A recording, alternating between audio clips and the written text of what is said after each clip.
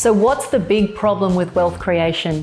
How do people like us, who didn't inherit a boatload of money, who are investing and building wealth from our own blood, sweat and tears, how do we invest in a way that gives us remarkable results and become financially free before retirement age? I don't know about you, but I am sick of hearing from wealth gurus and experts who don't walk their own talk and prescribe strategies that are a one-size-fits-all approach.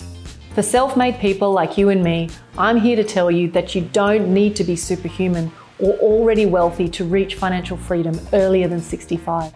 Hey guys, welcome back to the podcast. In today's episode, I really want to pull apart a concept that I think is really important for investors to understand, particularly experienced investors who may feel that they are getting a lot of wins. And that is, I want to distinguish between passive and active investing and how that contributes to a passive income investing strategy. I had a call earlier this week with a really great guy. He's someone who has, on all accounts, been really successful, both in terms of business as well as with his investing endeavors. He's purchased a number of real estate projects. Some of those have phenomenal development potential, and, looks like he's going to be able to convert a couple of those sites into either some light industrial and townhouse construction developments. So, I started to, pull apart what this guy already had in play. And it was really apparent to me, although on the surface it was, a great portfolio. It was by all, any metric, it was, he had a high net worth. He had great income. What it got me thinking about, though, was that he had to work really, really hard to make this strategy that he was working on make it profitable. What I wanted to talk about today is where I think investors not so much go wrong, but need to be aware and transition as their net worth grows and as their portfolio grows. There's no question that when you start out as an investor, it's really important that you recognize that there's an element of hustle. You've got to get out there. You've got to trawl the net. You've got to talk to people. You've got to find the diamonds in the rough. You've got to find the exceptional deals. Now, of course, in modern society, we have these amazing things called buyer's agents, and that's all, really helpful and, can certainly shortcut things. There's obviously consultants. There's tons of people who can support us on our wealth creation journey. But I think that sometimes we forget that there's a purpose behind the wealth building. And obviously that purpose is to, create impact and enjoy the benefits of having wealth and money. But the problem that I see is that, we get caught in this thinking that we've got to keep hustling in order to grow the wealth. We've got to be the person who does the deals, who finds the deals, who makes the deals work. So I want to kind of really start by kind of describing the difference between active and passive investing. So you can be an amazingly successful investor as an active investor. And what that actually means is that you have to find those deals yourself. You have to make sure you run the numbers properly. You have to spend the sweat equity making the deal work. You have to run it from start to finish. You have to find the tradies, the consultants, the advisors who are going to help you put that deal together. You have to deal with the tenants and toilets. And there's nothing wrong with that strategy. There's nothing wrong with that approach. What I'm suggesting to you, though, is at some point you need to be aware of why you're doing those deals in the first place. And if you have the idea that you're creating wealth in order to at some point convert it into a passive income, you have to, as part of your plan, decide what that point of time is, what that capital base needs to be, and then to start to transition into what I call passive investing.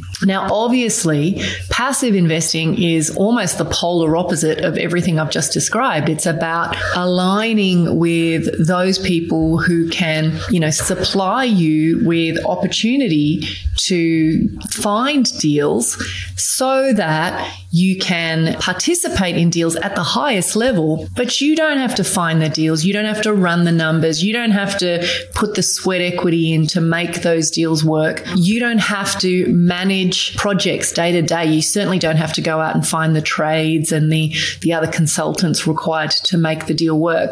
And most of all, you guys will have heard me say this over and over, you don't have to deal with those tenants and toilets. And when you can start to hold investments where you are in the highest level of power, meaning, you control the deal, you have direct control over the asset, you are aligned with people who have a really narrow, deep focus on a specific asset class and strategy. They have a proven track record. Like and trust them. You have high confidence about what the downside protection on that deal is, what all the multiple exit strategies are.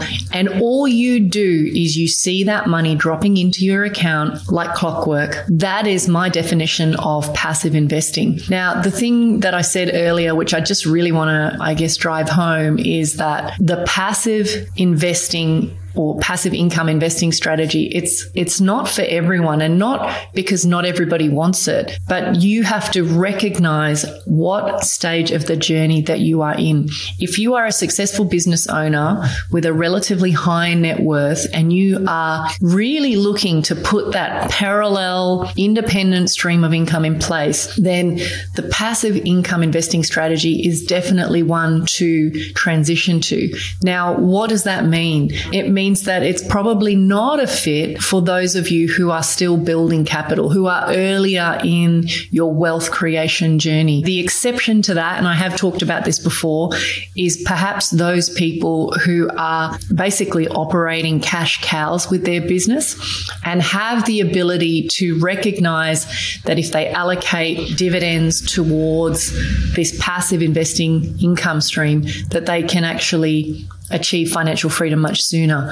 So it's probably not for beginners. It definitely is for those with capital. And I guess really the message that I'm trying to send here is that true wealth building is about creating a passive investment that does not require your sweat equity. As you elevate yourself to a more and more educated, knowledgeable investor, what you're looking for is how to leverage off the skills of other people. The best example of this in the business world is someone like your Richard Branson. He's started businesses from the ground up, gone through, baptism of fire to make them work, and has been really successful. But he's now in a situation, and has been for probably, 2 or 3 decades, where he can, have someone pitch him an idea, and he's all about, how do I find the who? There's no shortage of great ideas. What he's looking for are, who are the people who can bring that opportunity to life. And I think it's really important that we start to think the same way about our investing. At some point, more knowledge isn't necessarily going to get us a bigger result. So until you learn to pair that with building relationships with people who can deliver you a pipeline of epic deal flow, that's when you can start to really grow that passive income investing strategy. Guys, I want to conclude by saying it's really important that you demand that your money and your asset, your capital, that it work for you, not the other way around. So depending on where you are in your journey, at least start to think about drawing a line in the sand and saying, well, at this point in my wealth journey, I'm ready to start including some of the passive income investing strategies, particularly in the alternative space, to help you transition away from being an active investor. Look, if you are interested in understanding more about the specific strategies that make up, successful passive income, then I suggest you go back and have a look at a couple of my other podcasts where I go into greater detail on what those strategies are. The world of alternative is incredibly exciting. It does require a shift in mindset, but yeah, look, if that's something that you're you're interested in, please reach out. I've got a ton of free resources to help people understand that, this transition from active to passive investing can actually be as easy as clicking your fingers. Till next time, take care. If you're feeling frustrated that despite doing everything right in the property investing playbook and you're no closer to financial freedom, then head on over to inkosiwealth.com to learn more about how you can use alternative investments to catapult your investing income and blend strategies to shave decades off your timeline to financial freedom. See you on the next episode.